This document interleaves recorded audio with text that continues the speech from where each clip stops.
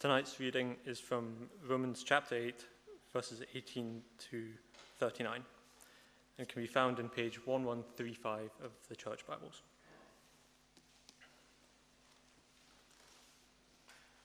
Future glory. I consider that our present offerings are not worth comparing with the glory that will be revealed in us. The creation waits in eager expectation for the sons of God to be revealed. For the creation was subjected to frustration, not by its own choice, but by the will of the one who subjected it, in hope that the creation itself will be liberated from its bondage to decay and brought into glorious freedom of the children of God. We know that the whole creation has been groaning, as in the pains of childbirth, right up to the present time. Not only so, but we ourselves, who have the first fruits of the Spirit, groan inwardly as we wait eagerly for our adoption as sons, the redemption of our bodies. For in this hope we were saved. But hope that is seen is no hope at all. Who hopes for what he already has? But if we hope for what we do not yet have, we wait for it patiently. In the same way, the Spirit helps us in our weakness. We do not know what we ought to pray for, but the Spirit himself intercedes for us with groans that words cannot express. And he who searches our hearts knows the mind of the Spirit, because the Spirit intercedes for the saints in accordance with God's will. And we know that in all things God works for the good of those who love him, who have been called according to his purpose. For those God foreknew, he also predestined to be conformed to the likeness of his Son, that he might be the firstborn among many brothers. And those he predestined, he also called. Those he called, he also justified. Those he justified, he also glorified. What then shall we say in response to this? If God is for us, who can be against us? He who did not spare his own Son, but gave him up for us all, how will he not also, along with him, graciously give us all things? Who will bring any charge against those whom God has chosen? It is God who justifies. Who is he that condemns? Christ Jesus, who died. More than that, who was raised to life, is at the right hand of God and is also interceding for us. Who shall separate us from the love of Christ?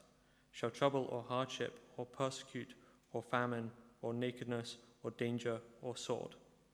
As it is written, for your sake we face death all day long. We are considered as sheep to be slaughtered. No, in all of these things we are more than conquerors through him who loved us. For I am convinced that neither death nor life, nor angels nor demons, neither the present nor the future, nor any powers, neither height nor depth, nor anything else in all creation will be able to separate us from the love of God that is in Christ Jesus our Lord.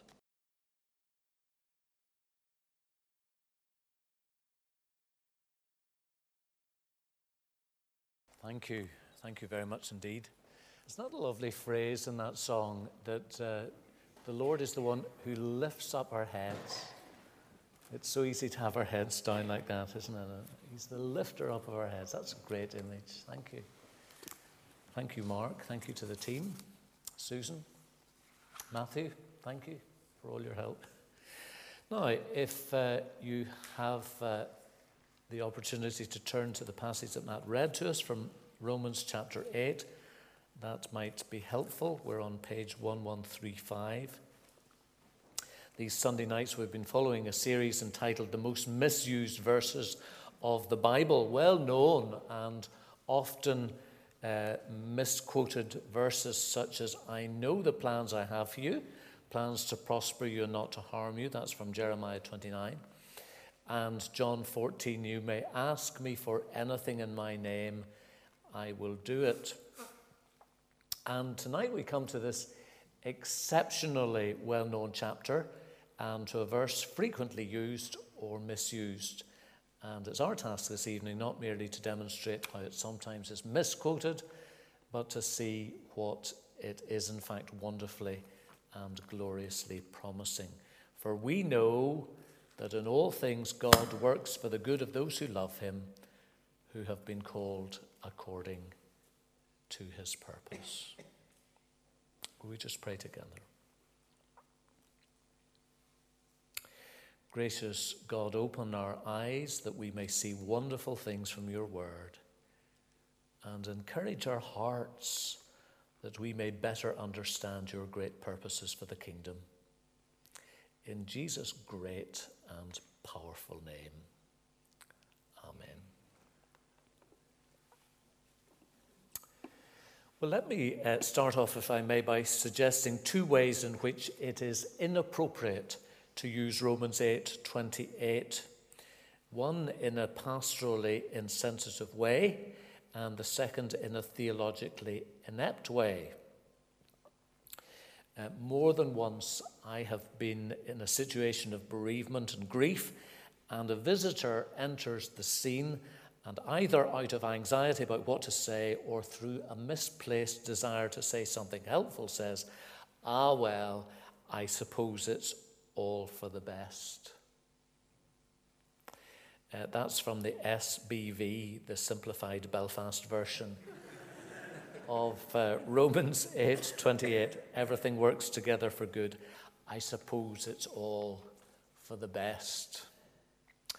Now, the outsider may think that. Indeed, the person to whom they are speaking might even believe that. But it's still not a good time to say it. When somebody has lost somebody close to them, a friend or a relative, or even an elderly mum or dad for whom you've been diligently nursing for many years, it's Job's comfort for somebody to say, "I suppose it's for the best." It might well be, but it's probably not for the casual visitor or neighbour to say it any time, and most particularly at the moment of most acute sensitivity or loss. I think we've all been there. So that's the pastorally insensitive use of Romans 8:28. The theologically inept way is to rip it out of its context and to divest it of its power. And so I quote from the author Erich Barger-Hoff. What does it mean to say that all things work together for good? Is Paul defining the word good the way we might be tempted to define it, as short for general success, health, financial security, or personal happiness? And even if that were the case, does that mean that all things work together for the good of everyone? Even as I was writing this very sentence, an email came in from an ecstatic Christian parent that none of you will know, delighted that their non-believing daughter had just been awarded her PhD. "It's all come together wonderfully," she said. Is that what Romans 28 is? Romans 8:28 saying, all things work together for good. It's all come together wonderfully. Well, I think that's where we have to turn then to the text and read it again. We know, writes the Apostle Paul, in other words, this is something we can be absolutely certain about. In all the uncertain things about life, God himself works for the good of those who love him, those who have been called according to his purpose. Well, the first thing for us to notice is that it is written to believers, within whom God's Holy Spirit is dwelling. Isn't that right? It's not a general catch-all for everybody, irrespective of trust or otherwise in God. Glance back just 2 verses where the apostle is talking about those things that cannot be certain about. We do not know how we ought to pray. Well, that's not relevant for the unbeliever, is it? But while there are plenty of things that are a complete and utter puzzle to Christians, here is one great certainty, that God is very much in control, and those who love him more those who are loved by him can rest in this great assurance that God is very much in charge. Maybe somebody needs to be reminded that tonight. God's very much in control. Okay? Well, having established that this verse is neither beneficial as a bland platitude for people who have suffered a setback or bereavement, nor is it a lucky charm promise for every Thomas, Richard, or Henry, what might be its proper use?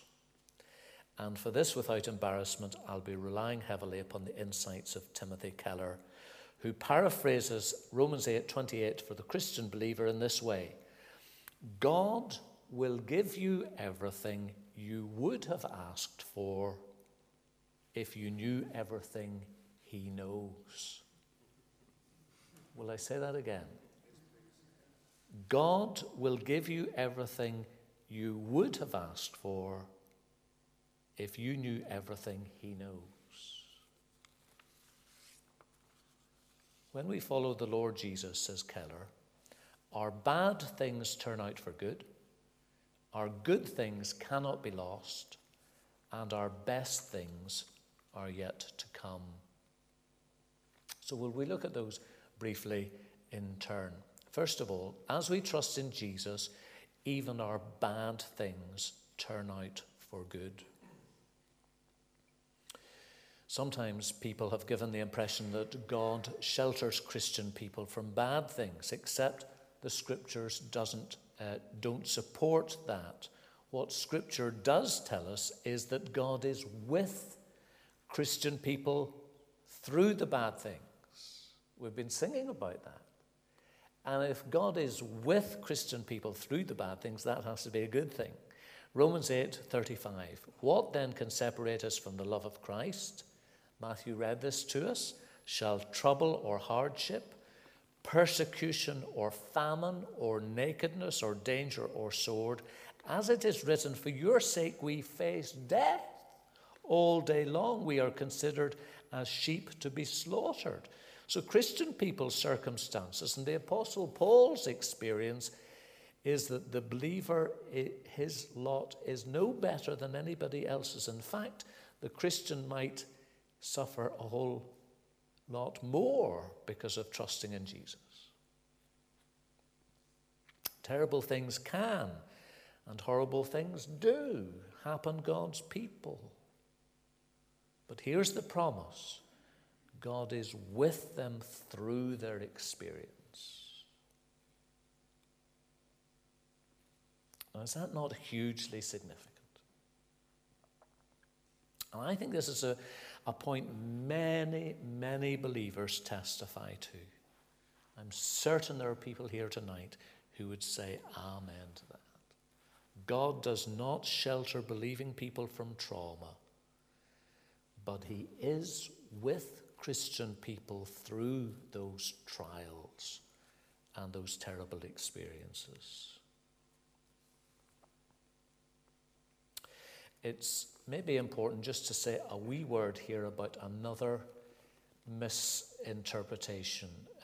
Even as this verse does not promise that those who love God will have better circumstances than non-believers, neither does it pretend that bad things are actually good things. I was thinking about this.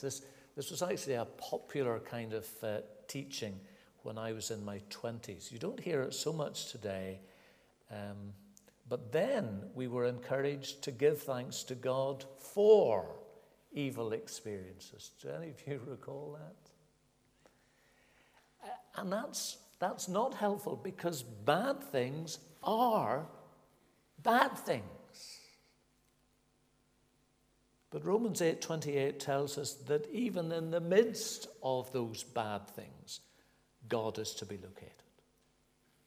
And he is able to turn even those negative things into something positive and good. Think of the story of Lazarus. As Jesus went to Mary and Martha's bereavement home, he didn't go in with a jovial laugh as if death was something good, because it wasn't. He was weeping. He was weeping because death is bad.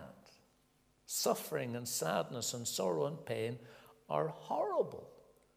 Jesus didn't go in and say that bad things aren't really bad things. He wasn't even saying that bad things are really a blessing in disguise. The story of Lazarus illustrates that even in the bad things, God is with believing people through those bad experiences. And he will take those bad things, and in his providence, he will turn them for good in the total picture. God will give you everything you would have asked for if you knew everything he knows. And that even means that sometimes God withholds good things. That is, things that we might think are good, because God knows that in the long run, they might in fact be terrible things for us. They might be good in the partial, but not in the whole. And yet, on the other hand, God will only permit bad things into our lives in order to cure us of things that may destroy us in the long term, whether that be foolishness or pride, selfishness or hardness of heart, arrogance, or trusting in our own abilities.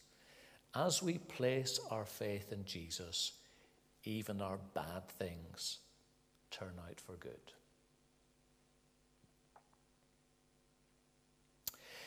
And then the second point is this: as we trust in Jesus, our good things can never be lost.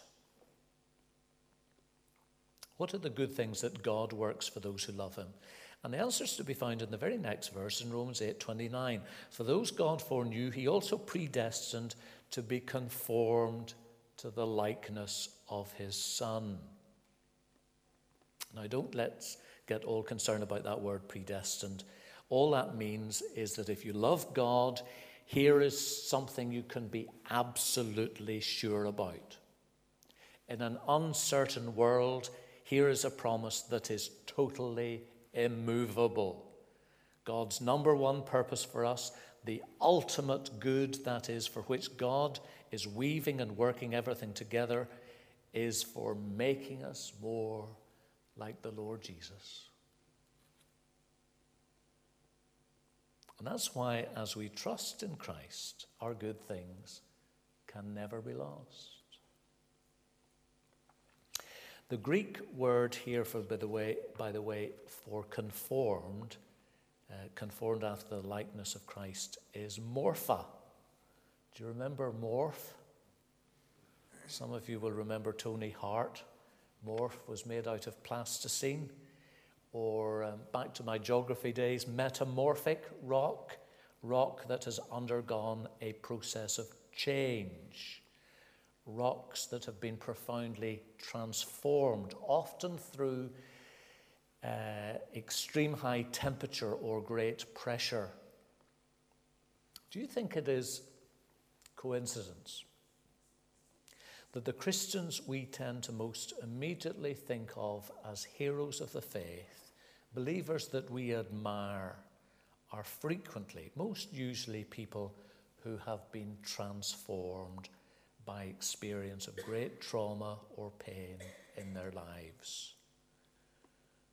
Through that, they have been morphed, conformed to the image of Jesus, who himself, as we know, went through enormous pressure and suffering for us. And as we trust in Jesus, everything that happens to us has the capacity to mold us, sculpt us, polish us, shape us into the image of God's only begotten Son.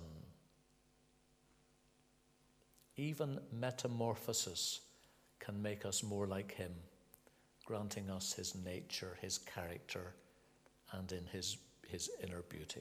So as we trust in Jesus, our good things can never be lost. Number one, as we trust in Jesus, even our bad things turn out for good. As we trust in Jesus, our good things can never be lost. And then thirdly and lastly, as we trust in Jesus, the best things are yet to come. Mark, you had that in the song as well. As we know, Romans 8:28, in all things God works for the good of those who love him, who've been called according to his purpose. For those God foreknew, he also predestined to be conformed to the likeness of his Son, that he might be the firstborn among many brothers. When we trust in Jesus, when the Holy Spirit enters into our hearts, enabling us to cry, Abba, Father, do you see that in chapter 8, verse 15? That means that we are called sons of God. Now, I'm going to share something with you I'd never seen before preparing this study. Even as I was writing this, I wanted to translate that phrase that we are called sons of God into sons and daughters of God. Why? Because I think it's important to use inclusive language. Except, points out Keller, that's to miss the point here. The text says that Christ was the firstborn among many brothers. Those within whom God's Holy Spirit dwells are adopted into God's family. Now, when Paul was talking about adoption here, he wasn't talking about what we commonly think of when a couple adopt a wee baby or a toddler. In the Roman world, most adoption was of adults. Let's say there was a wealthy person who had no heir. He didn't want his estate to be broken up when he died, so he would adopt an adult male, usually somebody who had worked with him, someone he trusted. By adopting that adult male, he made him his son. Legally, at that moment, when the person adopted this person, their relationship changed from formal to intimate, from temporary to permanent, from conditional to unconditional. And if the man had any debts before he was adopted, those were wiped out. He would be rich. Now, says Keller, and this was an insight he got from a woman from a non-Western family who understood the Middle Eastern culture. She helped him gain this important insight. If there was a son in that family, he would have been the one to inherit. If there was a daughter, she wouldn't have inherited. That was just the way it was in those days. The Apostle Paul lived in a traditional context just like that, where daughters were second-class citizens. But here the Apostle writes, out of his male-dominated culture, when we trust in Jesus, now there are no second-class citizens in God's family. We are all sons in Christ. Do you see? When we belong to Christ, when we place our hope in him, as male or female, we receive the benefits of a son. Our adoption means we are loved even as Christ the Son is loved. We are honored even as he is honored. And the more we live out who we are as sons of the living Lord, so God has not merely promised better things in life, but a far better life, both now and for all of eternity. And this promise of heaven is not to trivialize suffering here and now in this life, but rather this promise of sonship is the very thing that takes the trials and difficulties and troubles and sorrows of this life seriously. The promise of sonship is the very thing that heals the hurts of our hearts and transforms our griefs into triumphs. As we trust in Jesus, God's word promises that the best things are yet to come. So back then to the text. We know, says the apostle, that in all things God works for the good of those who love him, who've been called according to his purpose. God will give you everything you would have asked for if you knew everything he knows. That's not a general platitude for everybody. It is a specific promise for those within whom God's Holy Spirit dwells, among whom God's Holy Spirit at work. Our bad things turn out for good. Our good things cannot be lost. Our best things are yet to come.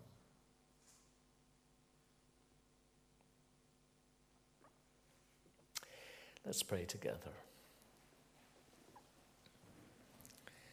And as we do so, perhaps we can take a moment to think back over our experience, how these Bible principles have in fact worked out in our lives.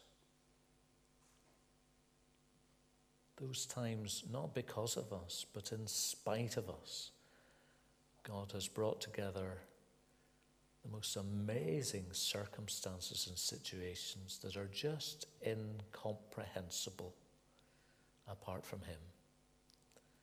And he's used those for our good and for his glory.